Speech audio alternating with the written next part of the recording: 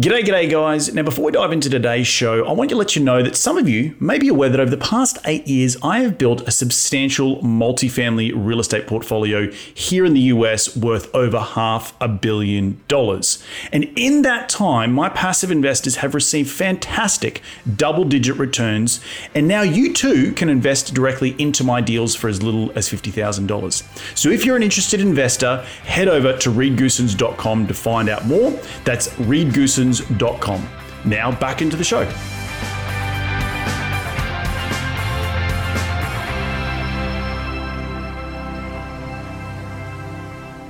A couple of reasons why the housing market is frozen. One of them is people are not selling their houses because they know that if they sell their house and move into a new house, they're going to lose their phenomenal rate that they have on their house that they live in. So they're like, I'll just wait. And then the people that want to buy a house are like seeing the cooling. It's harder to qualify for a mortgage. They're kind of on the sidelines too, saying, I'm just going to wait to see what happens in 6 months. Hopefully the prices of houses will go down. And this cooling of the, buy and sell market in the housing market is really allowing us syndicators in the built to rent space to just basically sit here. And for anybody that wants to live in a house, they're coming to our communities to rent.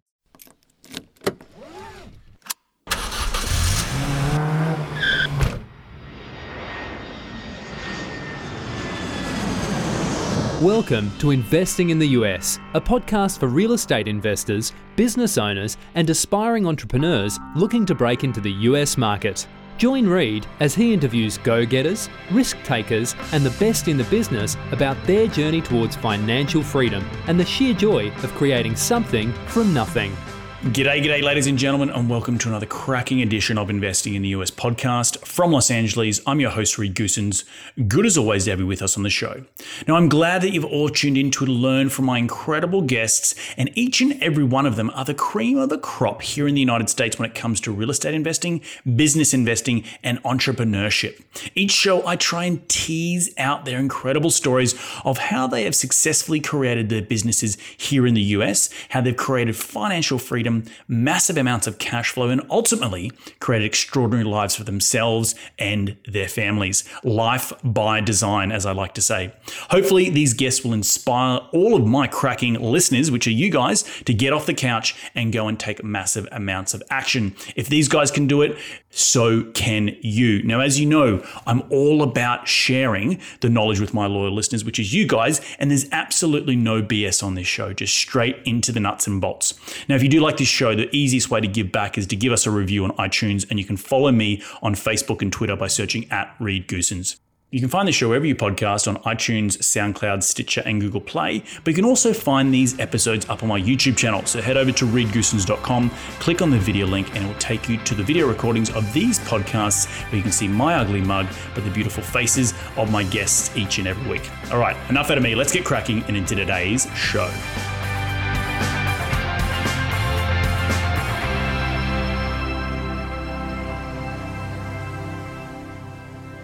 Today on the show, I have the pleasure of chatting with Ruben Greth. Now, Ruben is the host of the Capital Raiser Show and is also a build-to-rent syndicator and private equity shop. Now, he first got his start JVing capital for quads and duplexes during the crash of 08 and 09. He moved into heavy lift syndication with some Phoenix partners and now has moved up into fund management and development just over a year ago. I'm really pumped and excited to have him on the show with me to share his incredible knowledge and his insight. But enough out of me, let's get him out here. G'day, Ruben. Welcome to the show. How are you doing today, mate? I'm fantastic. How fun. Very excited to be here. Thanks for having me. This is gonna be a blast.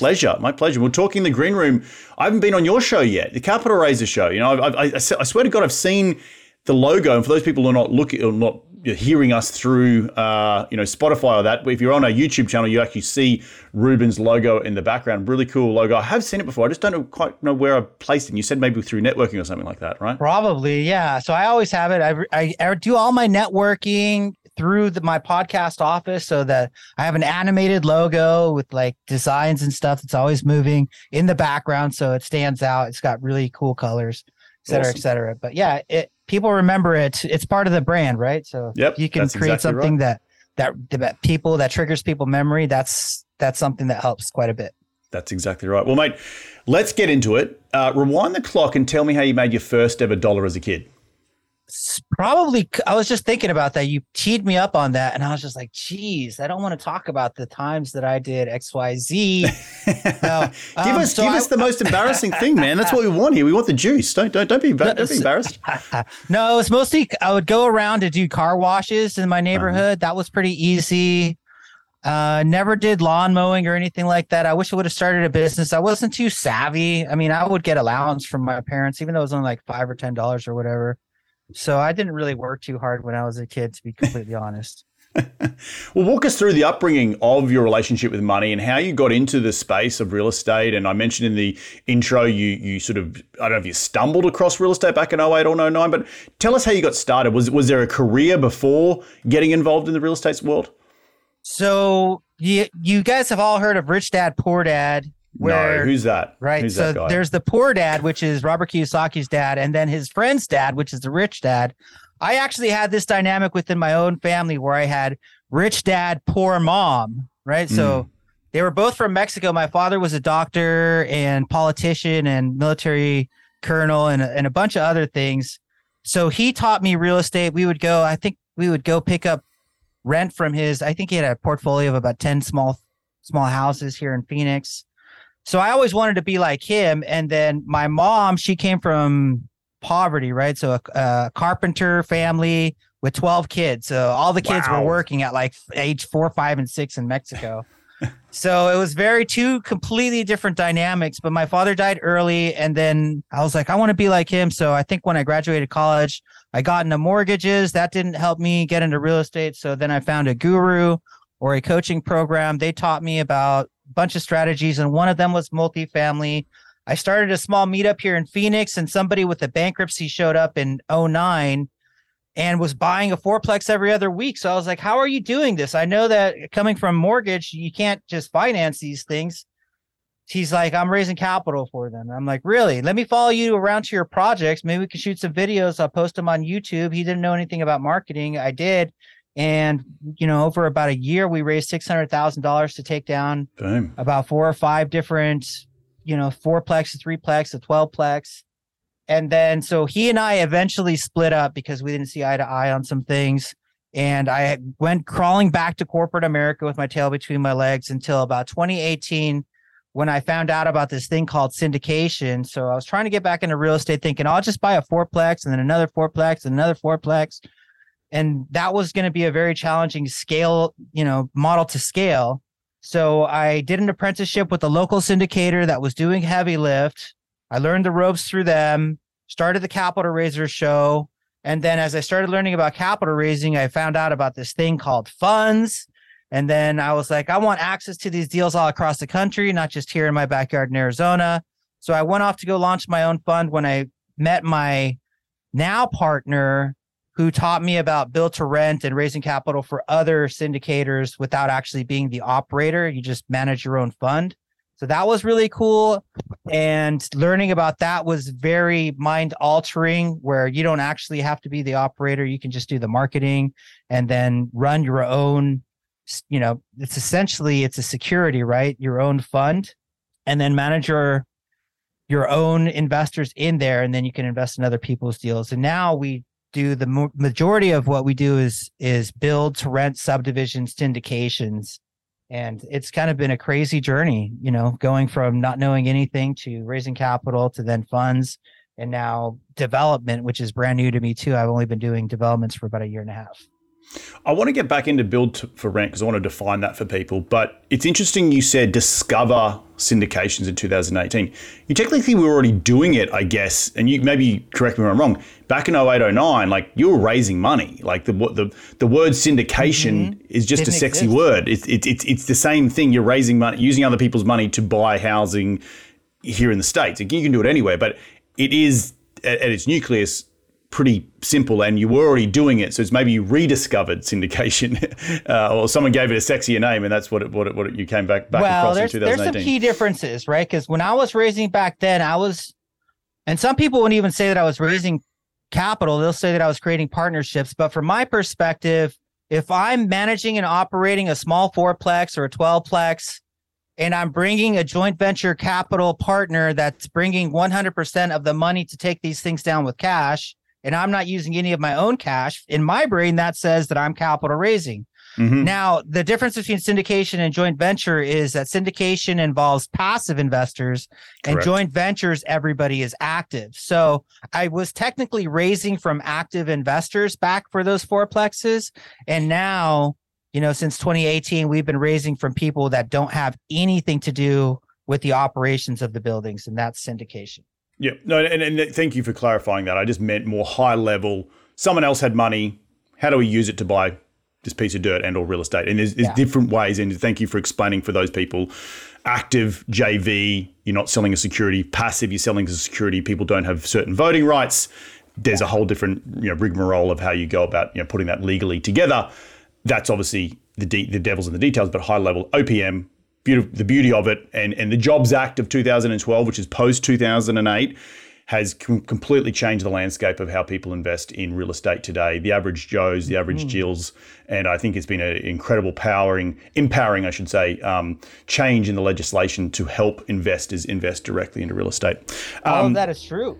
Yeah. Well, so in Australia, we don't have, it's starting to come. Obviously, Australia looks at America, and America is sort of the lead in across the Western world of how things are done across a lot of spectrums. But coming as an Australian to see, and I moved here in 2012. I didn't know anything about the Jobs Act. Found out about the Jobs Act, and it was just like such a big empowerment to the passive investors in this space, and has been part of the reason why commercial real estate has got so frothy in the last sort of 8 to 10 years, right? And but it also, I think, in the larger scheme of things, it re-empowers the passive investor to learn more and then to be a decision maker rather than going through a stockbroker or a financial advisor where they're just incentivized to put your money wherever the hell that they're trying to sell a product.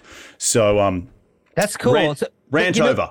So well, hold on, because one of the things that is very highly underrated is that we live in the information age, and there's all of these people podcasting with the moral imperative to share about passive investing, and it's gaining a lot of traction. A lot of people are finding about the fact that you don't have to be a millionaire to take down a commercial real estate syndication or participate in it. So that's right. I really love this space that we're in this time, because people are getting access to these deals. And you and I are both products of this wave, right? Like I was not an accredited investor, was sitting on millions and millions of dollars. I went out and started and hustled and raised money from other passive investors, found deals, had skill sets that I could bring up, back, very similar to your story, and just sort of taking bits and pieces and putting them together and creating a business out of it. And here we are all these years later. So awesome stuff. I want to pivot and get into the build for rent, right? Can you just define what that is? I actually have not had anyone on the show to date. We've done over 400 episodes.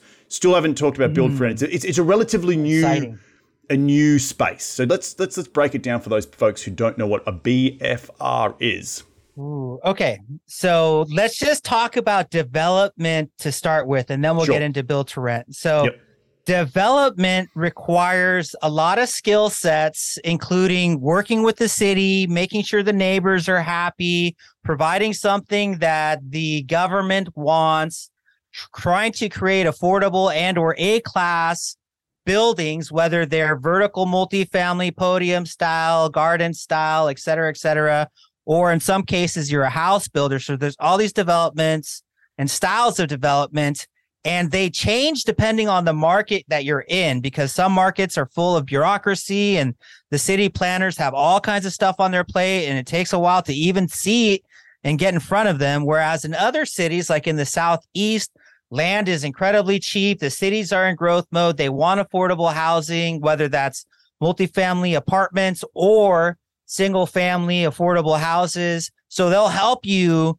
get across the finish line very quickly and get engineering and approvals way faster than in an Atlanta or Metroplex like Dallas or Phoenix. So depending on where you do it and if there's rent control, the whole building and development model changes completely. So you want to be very careful about that. But one thing that's really important to understand is, me as a capital raiser, I don't have to be the developer. I don't have to be managing the contractors. All I have to do is focus on the marketing, the national exposure, the bringing attention to this. And then my partners, who are very good at acquisitions and working with the city and building vertical infrastructure, they handle that side. So if you were to ask me something like, how thick is the insulation in your building, I wouldn't be able to answer, but I have the guys that know how to answer that. So there's a couple of different distinctions. But build to rent, even within itself, is very different depending on what market you are doing and what you're at. Well, I should say development of houses, not build to rent, because some developers build a subdivision and then they sell the houses to individual retail buyers. That's a completely different business model than if you build a subdivision with the intent to rent the entire thing. Treat it like one commercial real estate project that's valued based off of the net operating income, just like any other commercial real estate building. And it's valued in a completely different way. So, and then we sell typically in the build to rent model, in our business model, we build the subdivision, 10 houses, 20 houses at a time. We rent them as we're building the next 10 or 20. And then when the entire thing is built out, it's what we call stabilized. So it's 90% occupied or better. And then at that point, we sell the entire thing to the next investor or institution, typically is the kind of guys that are very interested in purchasing these products. But we build these houses. They're very similar to apartments. They're about the same size as a 2-bedroom apartment. So like 2 or 3 bedroom, 1,200 square feet. The major difference between this is that it's not attached. So you don't have a neighbor above you, below you, to the left of you, to the right of you, across from you.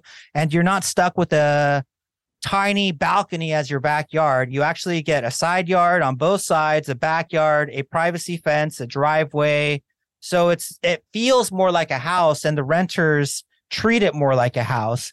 And a lot of times in syndication, one of the big flaws and dangers of it is that there's a lot of turnover. And if you can lower that turnover, it keeps your cash flow more steady. So in these build to rent subdivisions and in these developments, the renters, they feel like residents and they stay there for 40 months on average instead of 24 months on average, or however long the apartment investors in.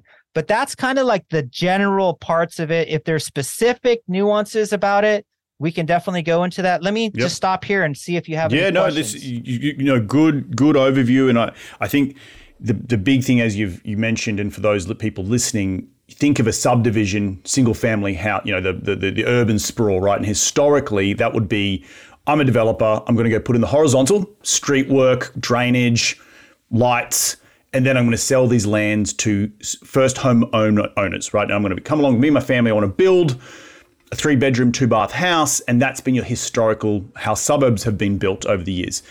Do you know, Ruben, it seems build for rent's a relatively new concept. It's sort of taking what you just said, or taking an apartment building and just putting it over a horizontal surface, right? We call it horizontal multifamily, actually. We treat it like a multifamily. Do you know any history of when the first BFR came out?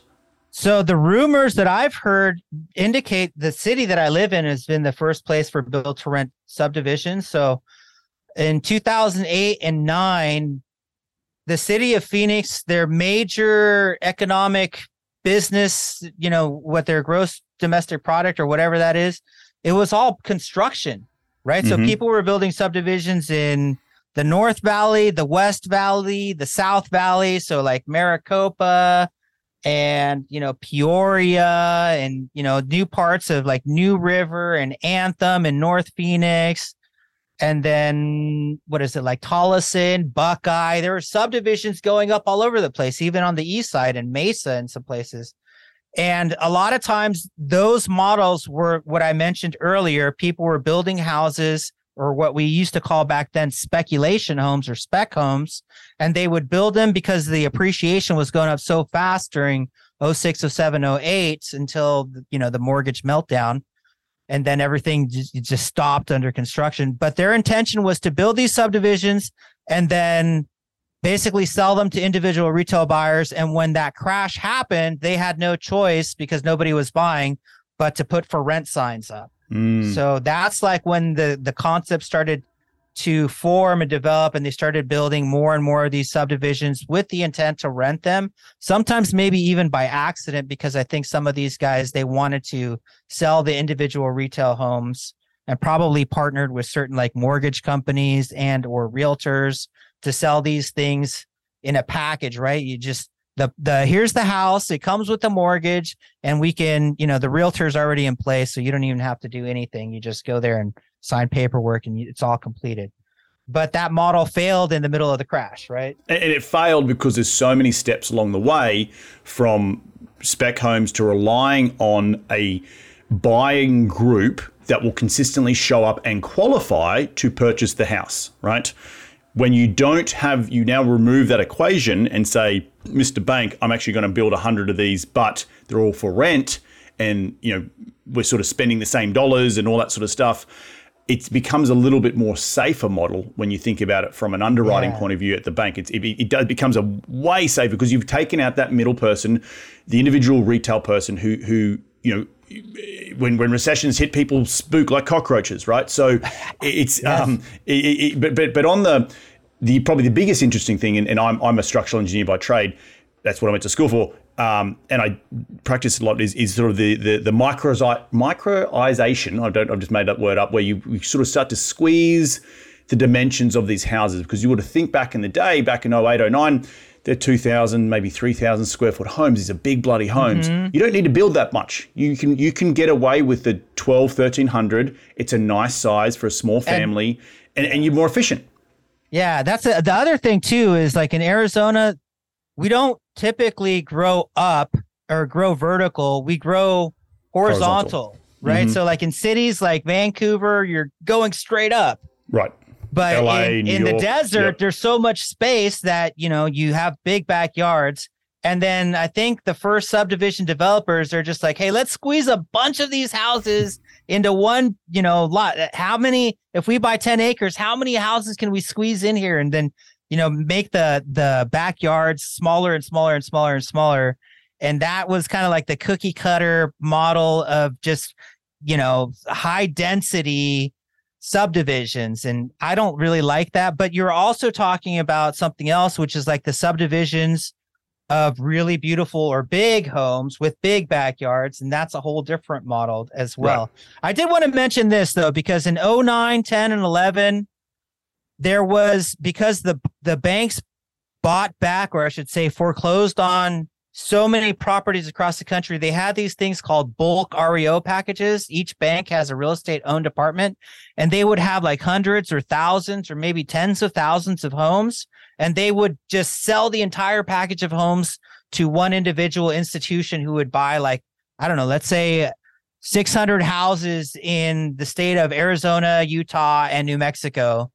And they loved purchasing these houses at a discount. But what they found out was that they were very hard to property manage because they were scattered, what they call scatter sites. So people wanted at a high level to purchase lots of houses, but they could never figure out a model where they could own all of these houses in one place so that they could have the efficiency of scale and property manage the whole thing efficiently. And what they came to realize, what a lot of people or a lot of institutions came to realize, that if they could have all of their houses in one place with one property manager, with one leasing agent, that would be ideal. And thus, the demand for build-to-rent subdivisions started to explode right around then. So when you start to hearing about the beginning days of build-to-rent subdivisions, we're talking about that moment in history in 09, 10, 11, 12, right when people started buying these packages of houses and realizing that it was very challenging to have them all over the place, and they wanted them all in one place. For those of you who are interested in staying up to date with all the latest happenings in my business, or to learn more about passively investing directly into my multifamily value add deals, then head over to reedgoosens.com and sign up for my monthly newsletter. By signing up, you'll automatically be notified about my new up and coming investment opportunities. You'll be able to stay up to date with all the latest real estate news here in the United States, and much, much more. So head over to reedgoosens.com and sign up today. Now back into the show.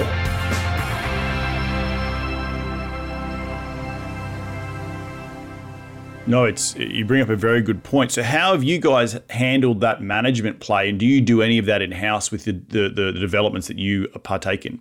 So we work with a lot of capital raisers, and the capital raisers always have to have some kind of ongoing duty. So we typically like to find people that are into asset management, So we basically just give them that duty. And then they can, if we build a subdivision, they're in charge of managing the property managers and managing the asset management, and then being a liaison between the equity, the investors, and the builders. So all of those kind of roles, we hand that off to the most appropriate person when it's necessary. Gotcha. Tell me about what projects you currently got going on right now. Where are you seeing? And I do know that there's been a little bit of a pullback in the BFR space, BTR, slight, but I think that's across most asset classes. I don't think there's anyone's immune to it right now. But what are you seeing? Any headwinds in this space coming into 2023 and beyond?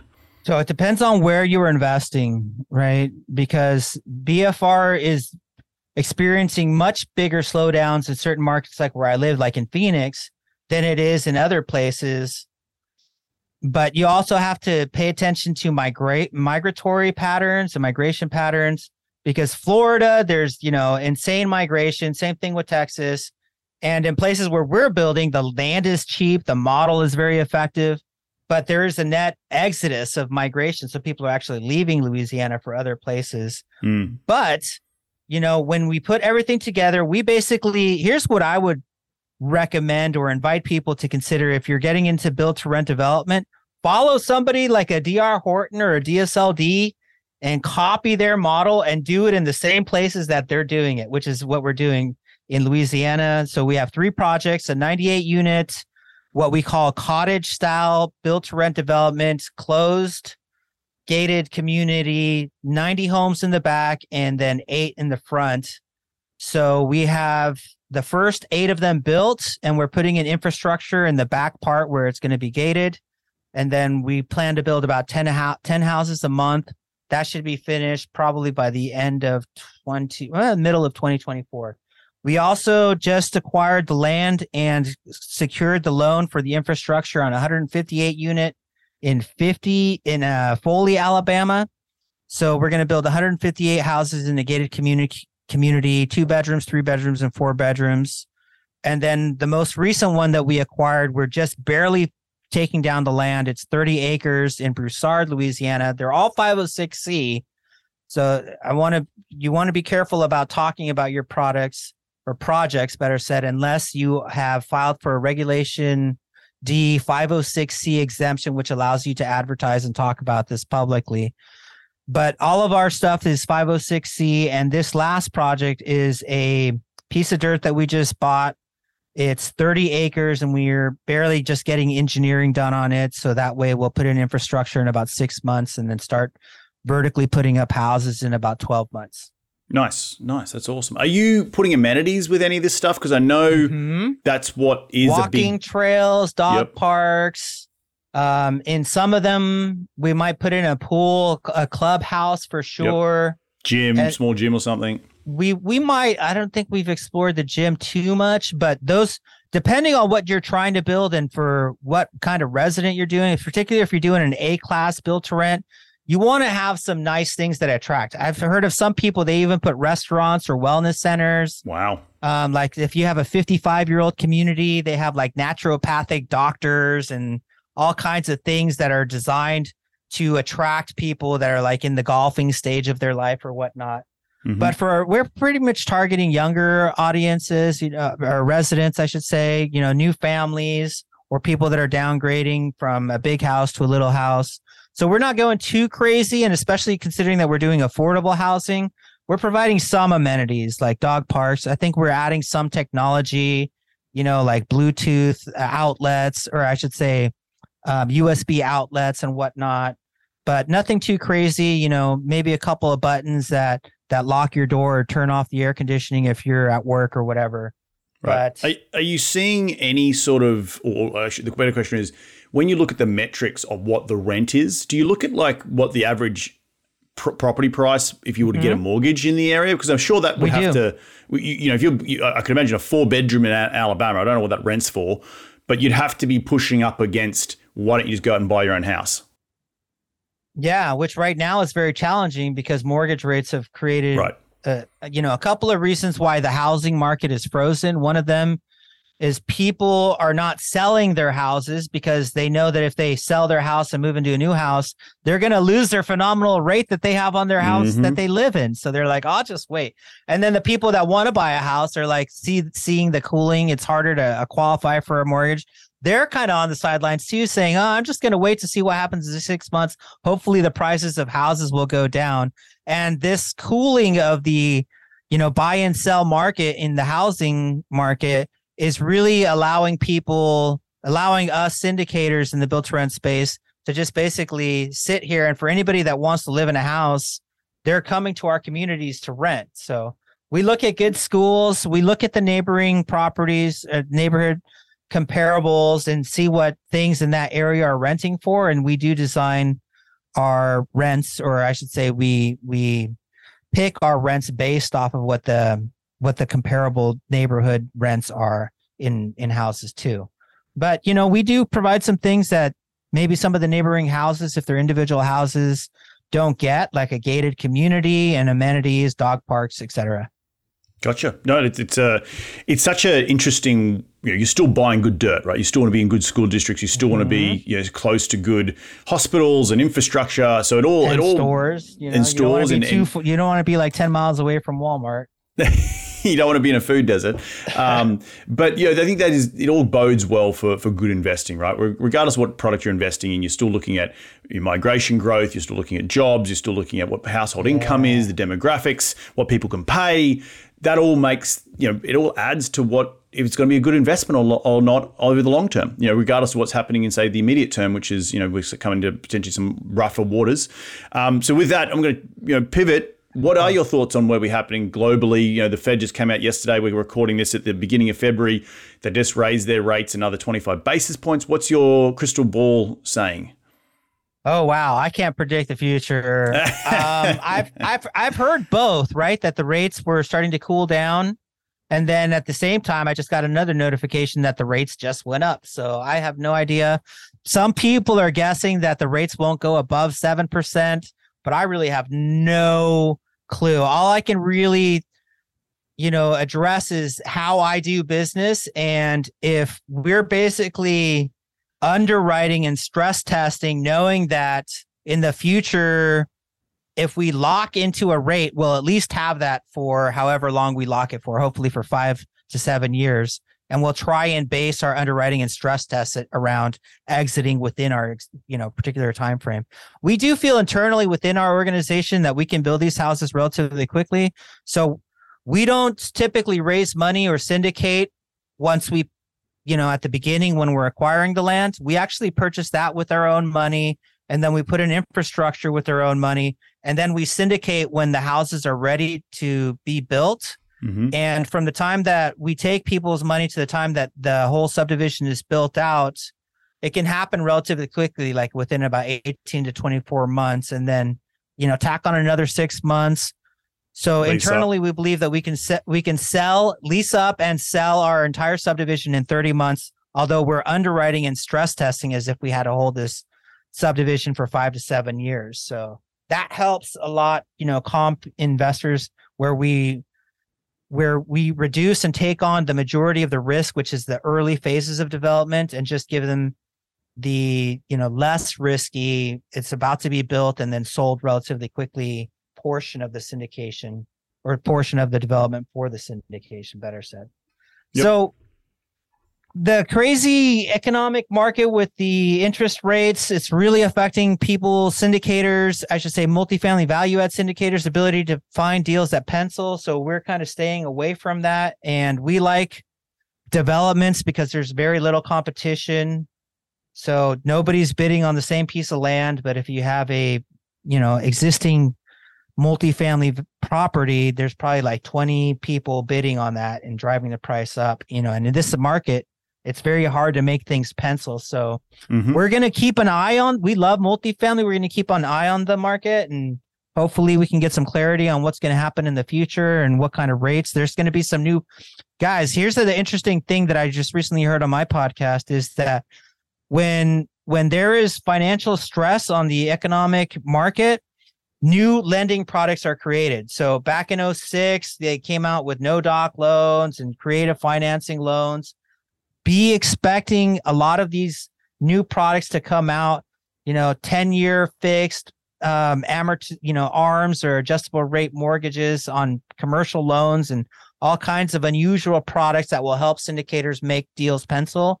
All kinds of new products are going to be created, and they haven't needed to create any of these products because it's been so profitable over the 10 years. But right now is the time you're going to see some new products come to the market. That is very, very interesting. And, right? and I'm actually getting a fixed rate Fannie Mae loan for 5 years, buying it down to sub 5%, which makes a lot of sense when you're buying, in the money cap rates. Yeah, those products didn't exist, a couple years ago. Exactly. Ruben, at the end of every show, we love to dive into the top 5 investing tips. You ready to get into it? Let's do it. Mate, question number 1 is, what's the habit you practice to keep on track towards your daily goals? So a lot of reading and then planning the day. Right. So I think those are the 2 big keys. And then The Miracle Morning for Entrepreneurs has been a great book to help me kind of plan the entire formation of the day, including exercise and affirmations and journaling and everything else. Awesome stuff. Question number 2 is, who's been the biggest influence in your career to date? The biggest influence has probably been my real estate partner. He's a fund manager. His name's Andy McMullen. He's the one that got me into development and understanding how to run funds. Awesome. Andy, if you're listening, you're Ruben's most influential person in his career. So, well, your partner typically should be, right? Or else why would you be partners with them? Well, yeah, you can have people who put you on a mentor, put you on a good path earlier in your career. So depends. Mentors are great, guys. Get mentors and coaches for sure. Question number 3, what is the most influential tool in your business? When I say tool, it could be a physical tool like a phone or a journal that you just can't run the business without, or it could be a piece of software. What is it? The podcast is my greatest tool. It creates the exposure, right? So now instead of being in front of 10 people, I'm in front of 1,000 people a day, even while I'm sleeping, right? And my voice is in their ears. So this has been the most phenomenal tool, easily. 100% agree. I've been doing this since 2014, met some incredible people, doors have opened, so awesome stuff. Definitely love that. The creation of relationships is a big part of podcasting, for sure. And life in general and business, of course, is a relationship-based deal. Yep, 100% agree. Question number 4 is, in one sentence, what's been the biggest failure in your career? What did you learn from that failure? Man, so we had this, back in 2009, we had this deal that was just a fix and flip. And then we bought it and we had the wrong insurance and somebody came and vandalized it. And the property insurance did not cover vandalism because it was a non-owner occupied insurance. And we had the wrong insurance. So basically we lost like $45,000. And I had like my capital partners, they wanted to beat me up and like chase me down to my house for a long time. So that was kind of a freaky experience. But one of the things that I realized is that like you really need to have good relationships with people that you trust, that know how to do their business model and have a track record of doing it. And, in this particular case, the fix and flip partner that I had, he did a couple of flips in one part of town and they're all great. And then we went to another part of town and he thought he could do the same thing and he couldn't. And we just failed miserably on that. Lessons learnt from those skinned knees back in the day, but you're still here to tell the story. You still got your shirt on your back, so that's all good. Last question is, where can people reach you to continue the conversation that will be in your sphere? Where do they go? Yeah, if they want to learn about capital raising, I definitely recommend the show, capitalraisershow.com, or if they want to find out about Built to Rent or hang out with us or even attend some of our development and capital raising webinars, that would be legacyacquisitions.com for you to hook us up there. And then, of course, find me on LinkedIn. I love hanging out on LinkedIn.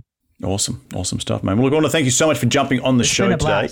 I want to just reflect some of the things that I took away from today's show. I think, your ability to break down the history of Build for Rent, I think it's such an interesting space. And as you think about the evolution of density and people growing and, suburbs growing and cities growing, there just becomes, you have to figure out different products. I'm not saying you figured that Build for Rent by yourself, but you're seeing other trends coming online where people don't necessarily want to live next to a neighbor and have a neighbor above them or below them or, have a very small, tiny balcony. They want that sort of single family feel, but they may not necessarily be in a space to go and acquire that, but they'll definitely want to rent from that. So I think that's been such a massive shift in what I've seen in the last sort of 5 to 8 years in this space, doing horizontal multifamily.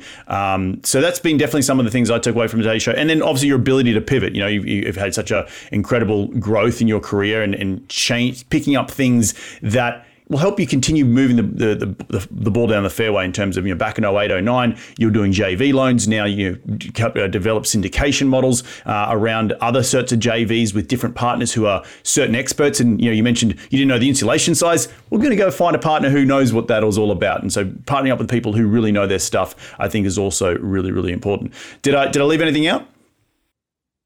No, that's pretty much it in a gist. So you got to be able to pivot, adapt, and evolve as you go, because real estate is a ever evolving business, and you just got to be prepared for things to change, including the interest rates. My friend. Well, look, I want to thank you again for jumping on today's show. Enjoy the rest of your week, and we'll catch up very, very soon. Thank you. That was a blast. Well, there you have another cracking episode jam-packed with some incredible stuff from Ruben. If you do want to check out Ruben, head over to LinkedIn. You can check him out. It's Ruben Greth. It's Greth. He is over there. And check out the Capital Raise Up podcast show. You can just Google that wherever you podcast. I want to thank you all again for taking some time out of your day to tune in to continue to grow your financial IQ, because that's what we do on this show each and every week. If you do like this show, the easiest way to give back is to give it a 5-star review on iTunes. And we're going to do it all again next week. So remember, be bold, be brave, and go give life a crack.